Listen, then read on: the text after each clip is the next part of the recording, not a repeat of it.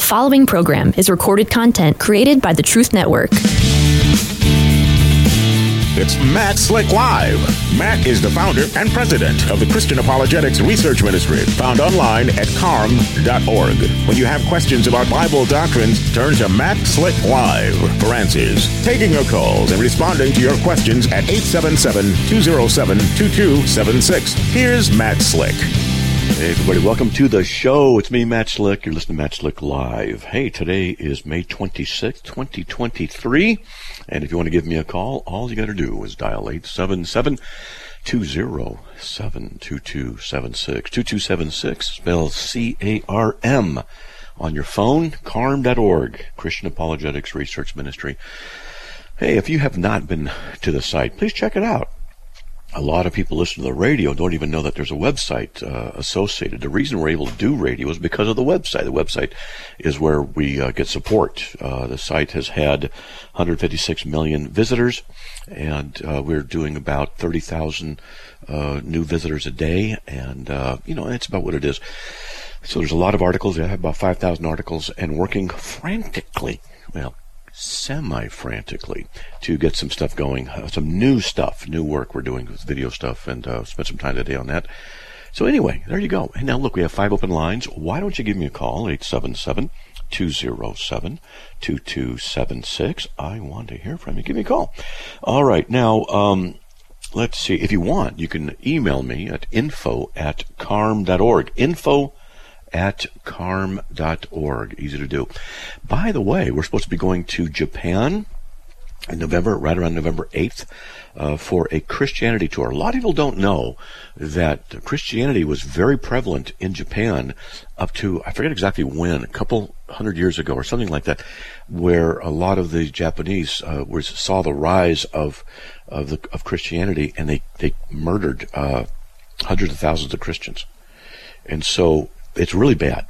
And there are a lot of Christian sites that are there. People just don't know, are not aware of it. So we're going to be going to Japan in November and having I think about an 8-day tour. We have a gentleman who lives there. He's American, and he speaks perfect English, of course, and great Japanese, and he knows all kinds of stuff. He runs a travel agency, so he'll be working it. And the information, if you are interested, all you got to do is go to carm.org, C-A-R-M.org, and just do a search in there for Japan Christianity Tour, and you'll find the link and the information. There's pictures of places we're going to go, and I'll be speaking at some churches and doing some studies. And of course, if you go, then maybe we can do little studies here and there, impromptu, and I can teach you guys things, and maybe you can teach me. It all works. All right, so there you go. 877-207-2276. A lot of times on Fridays, the calls are slow, and that does happen. So what I'll often do is simply read radio questions. People bring in all kinds of stuff. They email me. And if you want to email me, info@carm.org. You have a comment or a question. So from a guy on Discord, is it okay for women to teach women? Yes, it is. Now, they do it in jobs. They do it in schools. They do it in the military. Of course, it's okay for women to teach women. If you mean in the church, yeah, but women are not to be in positions of authority, spiritual authority over men in the church. That's just how that goes. And once again, if anybody wants to do a formal debate, say you're a pastor, you're an elder at your church, and you believe women pastors are biblical, women pastors and elders are biblical, well, let's do a debate. And the debate can be titled, Does the Bible Support Women Pastors and Elders? Real simple. Now, I've been offering this debate for, we've been doing radio now 18 years. So I've been doing radio 18 years, and I have not had anybody take me up on it. Now, I know that pastors and elders hear me, and I know that there are some who affirm women pastors and elders. And I'll just tell you, if you do that, you are violating Scripture. You're against Scripture. And if you don't like what I'm saying, feel free to turn the channel. I don't care. You do what you want. You'll have to answer to God. But I'm just telling you what the Scriptures say. And Paul does not allow it, and he's giving instruction to the Christian church. And you can do whatever you want and twist the Scriptures all up and down, because that's what it is. Women are not to be pastors and elders in the church. And if you want to have a debate, polite debate, hey, I'll fly out to where you are, and let's do it. I've been offering this now for 18 years. Nobody's ever taken me up on it. Why is that? Maybe because they know I'll be using the Bible, and I know what I'm talking about, and the Bible doesn't support their position. All right, let's try another email. Let's see. For the Christian, how does the will work when he has Christ within? Okay, that's one sentence, has a comma here. Does his new nature have an effect on the will? Yes, it does. Does he have more and greater possibilities than when his nature is that of the old man? Yes. All right. So, how does the will work when he has Christ in him? That's a tough question to answer. How does it work? You mean, is there a relationship between human freedom and an indwelling of Christ? And he wants to go on. He asks, how is it affecting will? Well, let me just tell you that the will is a product of our nature. We have a will because we are sentient. We are alive. We are humans. And so we have wills. That's part of what it means to be human. And so, hold on a sec. There we go. Clear my throat. And so the will is subject to the nature. If you cannot know everything, you can't have a will that operates with the knowledge of everything. See, we're limited by our natures. The unbeliever is a slave of sin, a hater of God, doesn't see for God, is full of evil. And so his free will is free. He can do whatever he wants. What he wants to do is serve himself and not serve God. That's his nature. He's fallen. So he's perfectly free to act in a manner consistent with his nature. Not a problem. And, it is a problem for him. He's going to go to hell unless he finds Christ. Does he have more or greater possibilities when his nature is out of the old man? So when someone's born again, as I was teaching in the Bible study last night, people who are born again have the ability to sin and not sin. We have the ability to do what's right before God and not right before God. The unbeliever only has the ability to do what's not right before God. Now, if you disagree with me, call me up and we can talk. But the questions I ask when dealing with this kind of a topic, when people say, well, people, even atheists can do good things. Well, yes and no. Yes, on one hand, on the human level, an atheist returns a wallet that was dropped, okay, and he doesn't take any money out of it. He returns it to the person, drives out of his way to go to the address and give it to him. Hey, that's a good thing to do, right? Well, yeah, it is on the human level, but not on the divine level. The reason is because goodness must be measured by God's character, not by our character. Our character is touched by sin, and God's character is not. And ultimately, everything that is to be done by the Christian should be done because of the work of Christ, that he bought us, he died for us, and that we want to bring glory to him. And so if your motive ultimately is to live a Christian life and to serve God and do whatever you can for him, then those things that you do that are good on a human level are also good on the divine level. Because the motive is to please God. I'm not saying our motives are perfect. That's another topic. But God filters everything through the blood of Christ.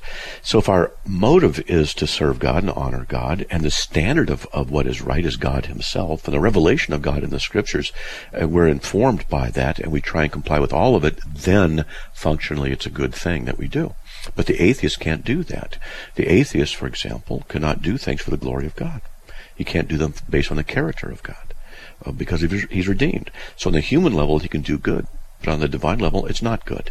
Because it's done not for the ultimate glory of God, but for something else, which amounts to idolatry. This is why it's so important to understand biblical theology and the character and the nature of God. And as I say frequently, humanism is creeping into the Christian church. Humanism is man-centeredness. So we'd like to measure things and what God will do based on our feelings. So, you can, how'd that saying go? You do your best, God will take care of the rest. That's just not taught in the Bible at all. The Bible is our standard of truth. It's the ultimate authority for the Christian. We need to read it, study it, and submit to it. And what God tells us in the Bible about him and his character is he's completely different than what we are. We are obligated to follow him and to do what he wants. And as Christians, we're to do that. But within the Christian church, humanism is rearing its ugly, ugly head. And it does it in such subtle ways. For example, following the idea that Jesus is the blonde-haired, blue-eyed Caucasian surfer dude dressed in a woman's nightgown, standing at the door of your heart asking permission for you to let him in. That's humanist philosophy. That means God, the Creator, is bound by you, by what you have to do. And I hear these statements, God will never violate your free will. Really? Who says so? Where's that? In the book of Deuteronomy? Come on, give me a break. Second obstetrics? I don't know. There's all these kind of fun words we say sometimes. And second colonoscopies. So the thing is, if it doesn't say it in the Bible, don't believe it. And don't be sitting there in church and giving these nice little fortune cookie theories and then making theology based on them. It doesn't work like that. So that's one of the ways that humanism is creeping into the church, that your salvation is dependent upon you. And here's another one. Oh, this is bad. The Bible says in Colossians 2:14, it says, Jesus, having canceled out the certificate of debt, the keragraphon in the Greek, having nailed it to the cross. When's the certificate of debt, the sin debt, canceled? At the cross. It's not canceled when you believe. Oh, I tell people this, their eyebrows shoot up. What do you mean it's not canceled when I believe? It's not canceled because you believe. See, the thing is, the work of Christ is effective because of what Christ did, not because of what you do. This is more humanism in the Christian church. It's humanistic philosophy. I apply the blood of Christ to myself when I believe. See how good I am. See how wise I am. See the choices that I make that make the work of God real in my life. Excuse me while I pat myself on the back. Take a picture of myself and selfie. You see, this is the kind of humanistic philosophy that's just rampant in the Christian church. Look, if that were true, then why does it say in John 6:65 that to you it has been granted to believe? Or that's Philippians 1:29. Jesus says, to you it has been granted to come to Christ. Why does he say that if it's just up to you and your wisdom? Humanism in the church, humanist philosophy, humanism is man-centeredness. I'm the standard of truth. God knows the condition of my heart. That's why God will work with me, because look how good I am. Me. It's bad theology that is rampant in the Christian church. You know another thing that's not in the Bible? Ask Jesus into your heart. Can you show me any place in the Bible where it says that? Now the Bible says believe with your heart. And the Bible does say to receive Christ, but nothing says receive him into your heart. Now, functionally, it's good enough. It is. I get what they're saying. They're saying they have Christ come into their lives, the deepest, most part of what they are. And if that's what they mean by it, okay, that's fine. That's not a big deal. But the thing is that we have to be careful of what it is that we are attributing to God. We've got to be careful. Now, it doesn't have to be an exact phrase out of Scripture. But if we're going to have a concept taught, then shouldn't it be biblically based? This idea of humanist philosophy, particularly woven into the word whosoever, which they mistakenly mean that we have the free will ability in our sinfulness, even though we're enslaved to sin, we're able to believe because of the one word. I wish people would just start studying the Bible and leave their humanism behind. Okay, folks, you have 5 open lines. I want you to give me a call after the break. 877-207-2276. We'll be right back.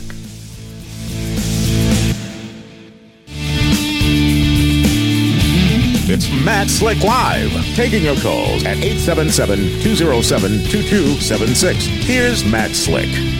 All right, everyone. Hey, if you want to give me a call, 877-207-2276. Now, just to let you know that we have a chat going on in Rumble. We have chat going on in Clubhouse. We have chat going on in Discord.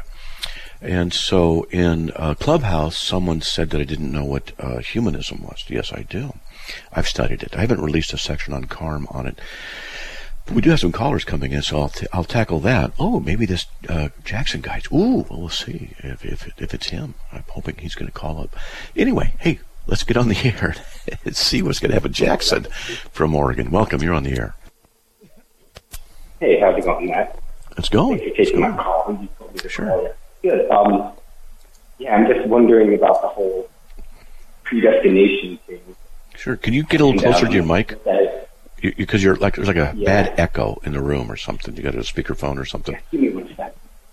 Yeah. Yeah, give me 1 second, actually. Sure. Okay. Okay. We're holding on. You have made a good cup of coffee. All right. Mm-hmm. Can you hear me better? Oh, that's much better. That's much better. Okay. Thank you. All right. All right. So, So with the whole predestination, does this entail that, like, this God has made some souls in which it knew it would never have a connection with? in which it or he? Well, I mean, we can call God he, but I myself prefer to call it, Okay. to genderify it. I don't know. Oh, wow. Man. So you're not a Christian then. What are you? You an atheist or what? I'm just curious. No. What are you? More agnostic atheist, but Okay. we can go with that. Yeah, well, the Christian worldview, God reveals himself in the masculine. We call him he, and yes, he predestines everything that comes to pass ultimately and in different senses. But yeah, he's the one in control. Okay. Okay. So that would kind of entail that he has made some of his creation in which he knew he would never be able to connect with. Not be able to. We don't say that in Christianity, that God's not able to connect to him. He can do whatever he wants. In Christian theology, God has made everything, even the wicked, for the day of evil, Proverbs 16:4. And he even has made vessels of wrath prepared for destruction, and that's Romans 9:22 and 23. Yep. Even So Christians don't like it, but that's what it says. What would be the purpose of that? What For would be his the purpose glory. of making vessels? For his For simply glory? Does that mean God didn't have glory prior to making? No. No, it doesn't mean he didn't have glory beforehand, because Jesus says in John 17:1-5, he talks about the glory he had with God before the foundation of the world. So, okay. So what does glory serve as a purpose for God? It's not a purpose to God. sustain him It's in a any way? natural. It's not a purpose. It's a natural outcome of him being the ultimate standard and the ultimate cause of all things. Do you have an ultimate in your worldview, that above which there's nothing and next to which there's nothing equal? Do you have anything like that? Do I have an ultimate in my world? You can just can't speak. say You're going in and out. Absolute thing. Yeah, you see, the I can't problem say I have is, an absolute or ultimate. yeah, if you don't have an ultimate, then you can't ground anything. See, it's like, where's the chair come that I'm sitting in? Well, it was made by a factory. Where'd the factory come from? Oh, people built it. Where'd the people come from? Well, they evolved, right? Where'd they evolve from? Oh, the universe, evolved them. Where'd the universe come from? You can go back and back and back.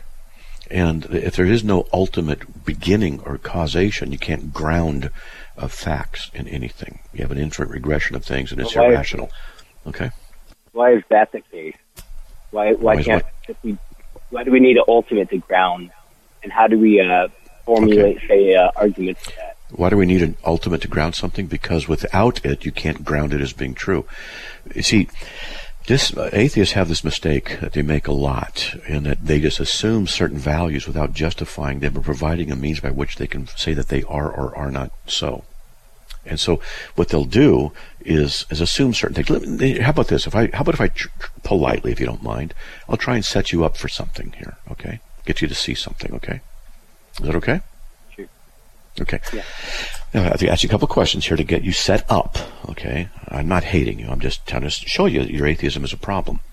So let's just say, would you agree that statements are either true or false? Like the statement, I'm talking to you, it's true or false, okay? The sky is blue. It's true or false. Okay. So I'm going to ask you I'm going to give a statement. Please tell me if it's true or if it's not true, if it's true or if it's false. Okay? Here's the statement. Okay. It is always wrong for anyone to torture babies to death merely for their personal pleasure. Would you say that's true? Yeah. Because if you you say it's true. Then what you're doing is you're saying there's a universal moral absolute that's applicable to everyone, everywhere, all the time. It's always wrong for anyone to do such and such. So you're saying there's a universal moral absolute, right? How do you have? Are you saying? Yeah. You're saying that are you deriving the moral? Are you deriving that moral absolute from the Bible? No, hold on. I'm sure we're talking about atheism right now. So you see, the thing is, in an atheistic worldview, where there is no universal mind, there are no universals like that, because everything's material.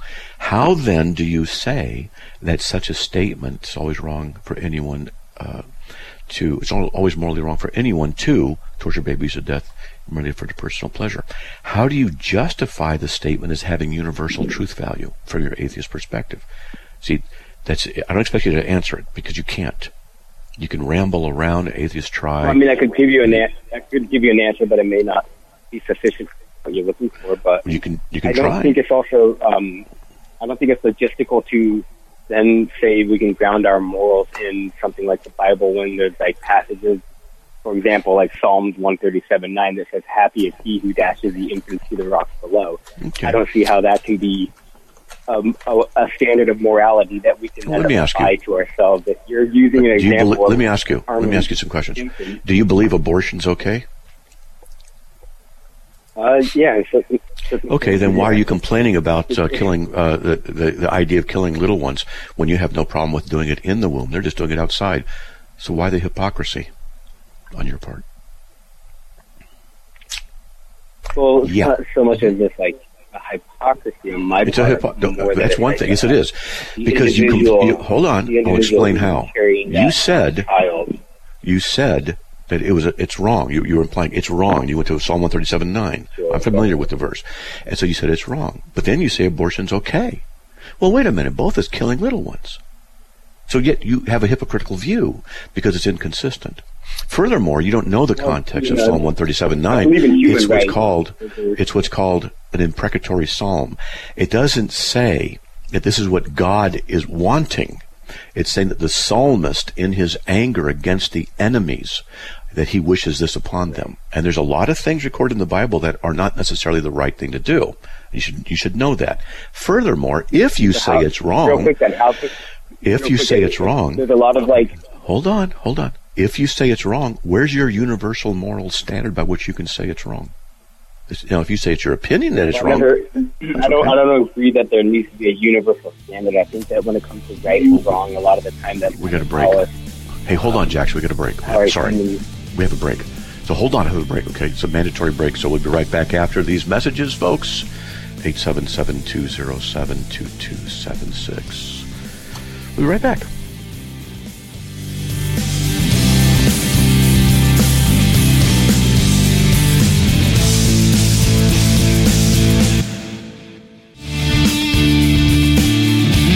It's Matt Slick Live, taking your calls at 877-207-2276. Here's Matt Slick.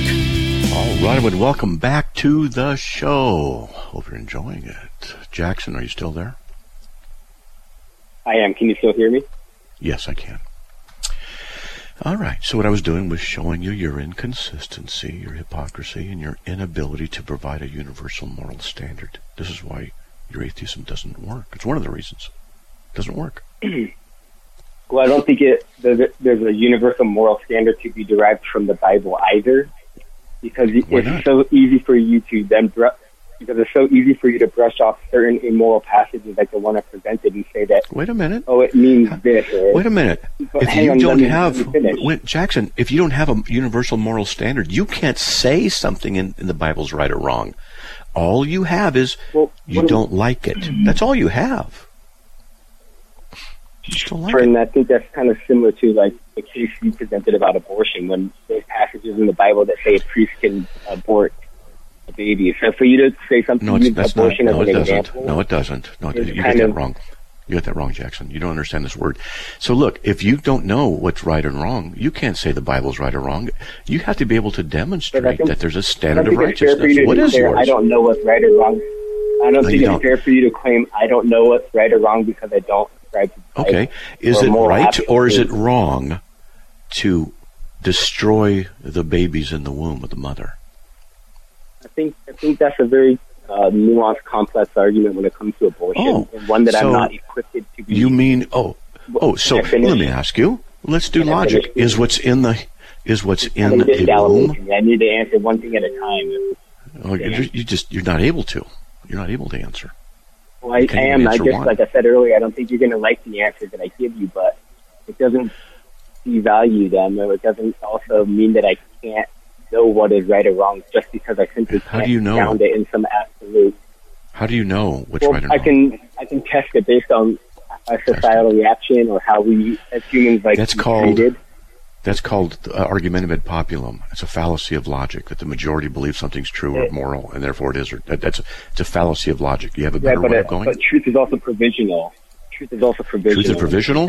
So what if I don't agree that your truth? Real quick, let me say this real quick, Matt. Let me explain. Hold on. Let me say something real quick. Hold on. I put you on hold.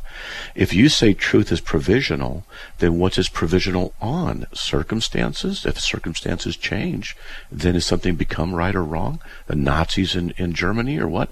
Look, dude, you have nothing to stand on. I'm trying to ask you to justify your moral standard. You're using the same criteria as the Bible. Jackson, do you have a moral standard from your atheistic worldview that's universally true? Do you have one? I think I have a human standard, not an atheistic. Okay. So you don't standard. have one. When it comes to my morals, I don't ground them in atheism or something like that. Yes, you do. Yes, you do. I guess a human experience. Humanism is also atheistic. So you have a humanistic philosophy, man-centered, which means it's subjective, based on you. So wouldn't it be kind of arrogant for you to say that your personal opinion about morality is what is right and wrong? Well, I mean, I think you're kind of pigeonholing me into a position that I never actually articulated as being my position. Well, do you think that you know what's right and wrong? Do you? I think I can come to acknowledge what's right or wrong here and there, yes. Okay. And what standard do you have by which you judge right and wrong? Can you say that again? What standard do you have that you judge right and wrong by? It would be a societal standard. Typically, that's what we all abide by. So was Nazi Germany killing the Jews? That was their society. Were they good or bad? For the majority of people, that wasn't good. But for the Nazis, I'm asking, was it good or bad? And I wouldn't agree with it. I wouldn't agree with it. Oh, you don't agree with it? It doesn't mean if it's good or bad. You just don't agree with it. Is it good or bad? Again, I am not in the position to be making absolute claims about good and bad, but I can come to understand. There's anchors tied to your ankles. You're out in the ocean and trying to throw you a life preserver by showing you the problem you're in, and you just continue to reject truth and you just desire to be drugged down into the abyss of ignorance, logical impossibilities. You don't have any universal standard. You don't have any universal moral standard by which you can judge anything. But neither do you, because yes, I do. The Muslim can claim the same thing, and you can deny their Quran. Hold on. Hey, moral Jackson, you have to be able to focus on one thing at a time. Using the same criteria as other religions. Jackson. And so we do have a universal standard. It comes from the mind of God himself. So he's the universal truth. Right, and that's what the Muslim would claim. No, the Muslim can have his day in court. They use the same criteria as you. Jackson, okay, never mind. He just keeps interrupting. He's not dialoguing. He's just interrupting constantly. He's not a good thinker, and he needs to be able to look at the issues and examine. Let's just move on. All right, let's get to Luke from Washington. Hey, Luke, welcome on here. Hi, Mark. Can you hear me? Yes, I can hear you. Yeah. Oh, okay. So this is Luke from DC, Biblicist. Mm-hmm. Another verse for you today. Okay. Hebrew 11:6. Hebrew 11:6. Yes. Explain to me, please. And without faith, it is impossible to please Him. For whoever would draw near to God must believe that He exists and that He rewards those who seek Him. Hebrew 11:6. Yes. What about Can you explain to me? What's the issue? there's several things we could talk about, but let me just kind of give a generic thing. And since I know who you are and what you're coming from, and you're talking about the Indian things and the Calvinism and Arminianism and all the stuff that's behind it, I'll go with that. Without faith, it's impossible to please Him. Okay, please God, because we have to have faith, the faith that God grants. For he who comes to God must believe that He is. Of course, you have to have faith and believe that God exists in order to come to Him. And He's a rewarder of those who seek Him. Absolutely. And if we seek Him, then He'll reward us. No problem. No problem there. So you're saying that the faith is granted by God and then we seek Him. That's what He's saying there. And then another verse, 2 Timothy 2:4. Let me go on. 1 Timothy 2. Hold on. Hebrews 11:6. The Arminians, what they're going to assume is that this verse in particular is meant for everybody universally. Is it? That's the question we have to ask. Particularly since the writer is addressing the Hebrews who were already believers. They were already believers in the true and living God. And He is a rewarder of those who seek Him. It's not saying that unbelievers are able to do it. It's not talking about that. This is why they mess up so much, because they don't read context. Okay, 2 Timothy 2:4. No soldier in active service entangles himself in the affairs of everyday life so that he may please the one who has listed him as a soldier. That's right. Paul's talking to the believers, and he's talking about Timothy in the pastoral epistles and what Timothy's to do and to know and to teach. And that we are, as Christians, we are to focus on serving God and not serve two masters and things like that, and, in all areas. Okay? That's all. No big deal. Same thing like 2 Timothy 2:26. And they may come to their senses and escape from the snare of the devil after being captured by him. Yeah, but it says before that is that God may grant them repentance. So they forget that. The granting is something that God does. So He is the one who it's in the active voice. He does the granting where He gives it the repentance to them. So they need to do that. They need to understand everything. Yeah, I'm very familiar with them and their arguments. The Arminians who work against Reformed theology publicly and go after it. I don't care if you're Arminian or Calvinist. I don't care. But those who do that very often don't examine the Scriptures completely and sufficiently, and very often just import into the text certain assumptions that they haven't validated as being true. So yeah, it's like that. Okay. Yeah. One more, John 12:32. And draw all men to myself. Yeah. The all men is not every individual. All men deals with all people groups. And notice, if people want to say it's literal, let's just work with this. I'll say to the Arminian, is it literal? Yes, all men means all men. Okay, that's women are excluded, right? Well, no, women are included. I said, no, you said literal. Is it literally to be understood? It says all men. And the Greek word, is all, and the word men isn't there, but it's actually in the masculine form in the Greek. So it's all in the masculine ones. Okay, not neuter, which could be anybody. So why are you having a problem being so consistent with how you understand it? Furthermore, in Matthew 15:24, Jesus was sent only to the lost sheep of the house of Israel. He wasn't sent to the whole world. A lot of people don't know that. They think that Jesus was sent to everybody. He was not. He was only sent to Israel.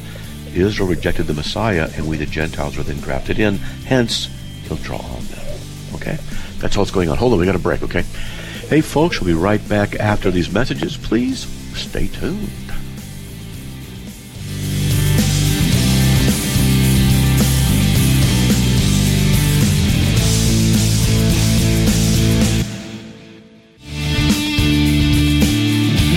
It's Matt Slick Live, taking your calls at 877-207-2276. Here's Matt Slick.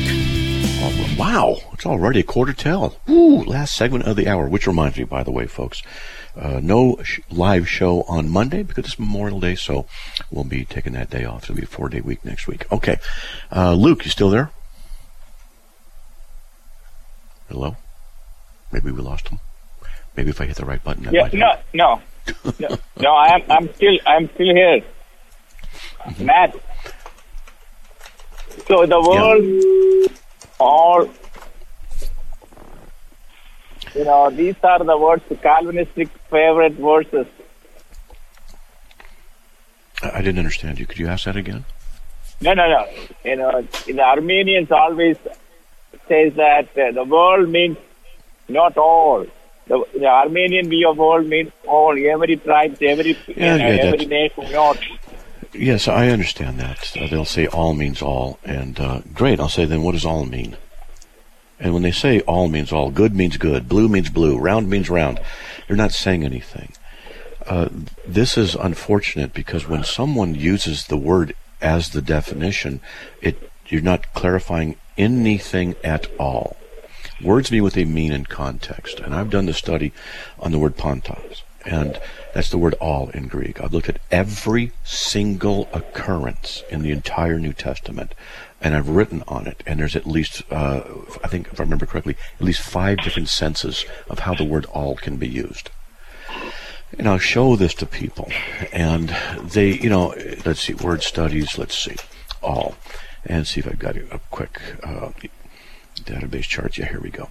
And so the different, I found it means every individual in some instances, not every individual in other instances. It could be things, it could be totality, it could be expression, not people and not things. For example, when Herod the king heard this, he was troubled, and all Jerusalem with him. Does that mean every individual was troubled with Herod? Well, of course not. Or how about in Mark 2:13, and he went out again by the seashore, and all the people were coming to him. Well, who's all people? All people means every individual on the planet? No.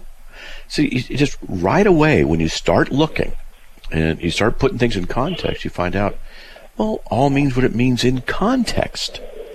And this is a principle that a lot of the Armenians, I mean it lovingly, that they don't really consider often, very often. They have an idea and they just say something, and then they don't study.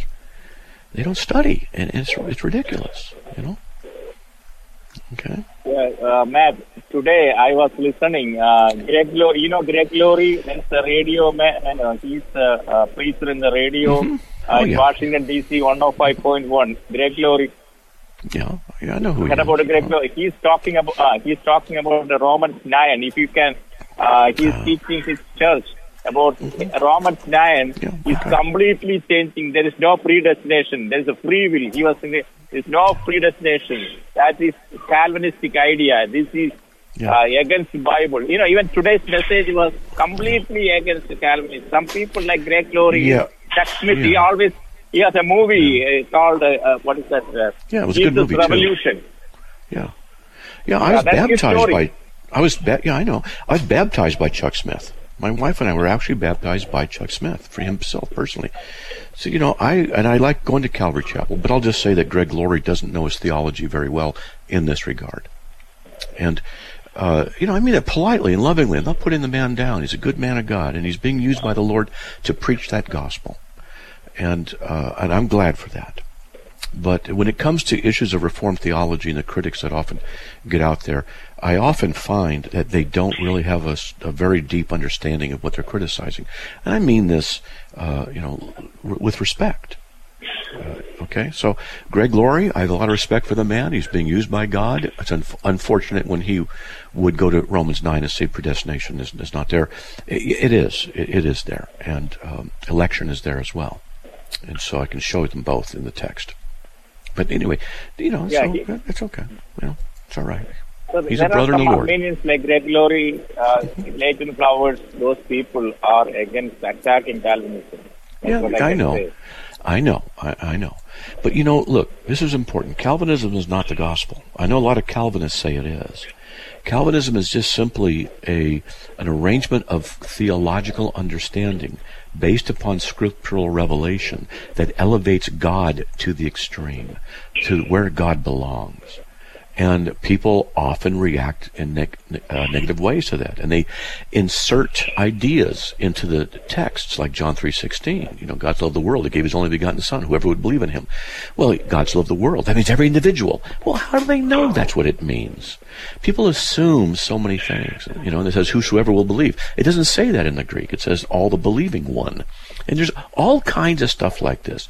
And when I show people, Christians of all sorts, these things, a lot of them are shocked. And the issue here is that too many pastors and elders, unfortunately, they're Christians, okay, but they're just reciting what they've been taught for years, and they don't have a comprehensive biblical soteriological system, in my view. Now, I'm not saying that in a derogatory sense to like Greg Laurie or anything like that, okay, but I just don't believe they have a very comprehensive understanding of God's election, predestination, justification, imputation, and things like that. I think it's rather limited. And that's okay, because they need to do other things in their ministries, like preach that gospel. Okay? Okay, thank you. All right, brother. God bless. Okay, let's get to Alberto. Hey, Alberto from Georgia. How you doing, buddy?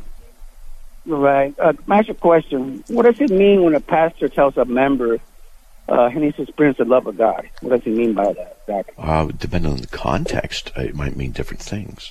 It might be an unbeliever he's talking to who needs to experience the loving forgiveness of God. He might be talking to a believer who needs to also experience the loving forgiveness of God. Because sometimes believers will hold on to sin that they need to let go.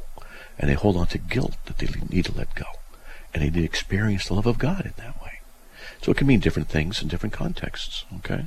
But what about if a pastor tells that to a member, you found something, pastor was doing something really wrong, worse, what he considered us doing bad, but you found out something. Okay, hold on. Alberto, you have a habit, and I love you, brother, but you have a habit of asking these complicated questions about people's feelings and comparing them to something else, another feeling situation, and then saying, what about that? And these are not very, let me just say, not very easy to answer, let's just say that way, okay? Mm-hmm. You got to be more specific in your question. Well, like example, if he tells a church member and he's experiencing the love of God, right, because that person isn't, you said because the church member isn't like, the church member, okay. But what about the pastor himself is sinning? Dude, I can't talk about the pastor himself. Wait, listen. You're saying, what about the pastor himself? He's in terrible sin. Look, you have to learn how to distinguish between specific issues and generic ideas. You kind of mix them when you're talking. So you're talking about a specific pastor is what you're talking about. A pastor's in sin. So now what you're doing is you are thinking and almost publicly going against any particular pastor, and you're bringing an accusation, and this is something to be careful.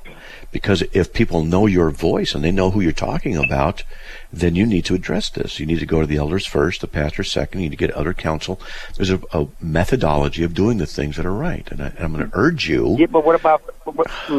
What if I do it, and I know for a fact they were not going to listen to me anyway, because they're going to deny it. Well, so, here's the thing. Here's the thing, Alberto. You've called so many times, and I'm not complaining about that. But I've gotten to know you to the point where if you're going to say something like that, I have to filter what the facts are out of what it is you're saying, because you put things together in such difficult ways that I don't know if what you're doing is representing somebody accurately. And I'm not saying you're doing anything wrong on purpose. I'm just saying you've got to be really careful here, okay? And I would urge you to be more specific. You seem to have problems with people's motives, and then you raise those motives up, say that they're sinning, and that nobody wants to listen to you. And since what you've said so commonly is that people don't want to listen to you, maybe you might want to consider something. You told me once that you've talked to different people and they said the same thing. So that tells me that maybe the issue might be lying with you. But they're going to say, oh, I'll be gossiping. They're going to accuse me of, oh, you're gossiping. You can't. If that's the case, so you might. Yeah. Well, we're going to move along, okay, Alberto? So I hope you have a great weekend. All right, okay, brother? I'll let you go. I'll let you go. All right, thank you. All right, man. Okay, God bless. All right, let's get to Pearl. Pearl hasn't called for a while. Pearl, welcome. You're on the air. Thank you, sir. When Moses was in the mount with the Lord God Almighty for 40 days and 40 nights, and then he asked God, could he see his face? Yeah. And God said, no man shall see my face and live. Right. Could I be wrong in assuming, I'm speaking spiritually now, that when God really shows us himself spiritually, I believe we have to die. The flesh has to die. I don't think it can live. Okay. People have seen God in different levels in the Old Testament. Now, you're talking about Exodus 33:11. No man can see my face, for no man can see me and live. And then it says in Exodus 33:20 that God spoke to Moses face to face as a man speaks with his friend. So face to face is dealing with the personal aspect of encounter. Now the Father dwells in unapproachable light, whom no man has seen or can see. 1 Timothy 6:16. So to be in the presence of God in the pure sense, I would agree with you. I would think that such a person would be vaporized, it would seem. I don't know. But I just don't know. So I don't want to. Well, how do you, sir, put this together with Matthew 5:8, which is the pure in heart shall see God? Yeah, that's just wisdom, generic wisdom stuff. They'll see God. They're not going to actually see God the Father because that's a more doctrinal aspect, that you're not going to see God the Father. So it says God here, who's he speaking about? Well, the God of Israel. Well, they can see Jesus, for one thing, who's God in flesh. They'll be able to see him, and they'll be able to dwell with him, and maybe even in the presence of God in a better way, and maybe even see the glory of God as Stephen did. So that's how I would respond to that. Okay. I believe Jonathan Edwards said that he thought that we would see God because we would be in the Spirit when we get there, get to heaven. It's a possibility, but from what I understand of 1 Timothy 6:16, no man can see God. God dwells, speaking of the Father, dwells in unapproachable light, who no man has seen or can see. That seems to be the specifics of the Father. And so, if this talking only about the pre-resurrection condition, then I'd want to see a verse that says that. But I don't know of any verse that says that, so I'm going to stick with it, that's going to continue in the afterlife as well. Okay? All right. Would you please tell me what you think it means when it says the pure in heart shall see God? There's possibilities. They'll see God in their understanding, in his character, in his heart. They'll understand him in a deeper way. They can see God that way. There's several possibilities like that, but we're out of time. Sorry about that, okay? I know. Gotta go. Thank you, sir. All right, Pearl. God bless. And Aaron from Florida, want to know how to get back to God? Call back Tuesday, because Monday we're off. Call back Tuesday. Let's talk about it, okay? But read your Bible and pray. God bless everybody. Another program powered by the Truth Network.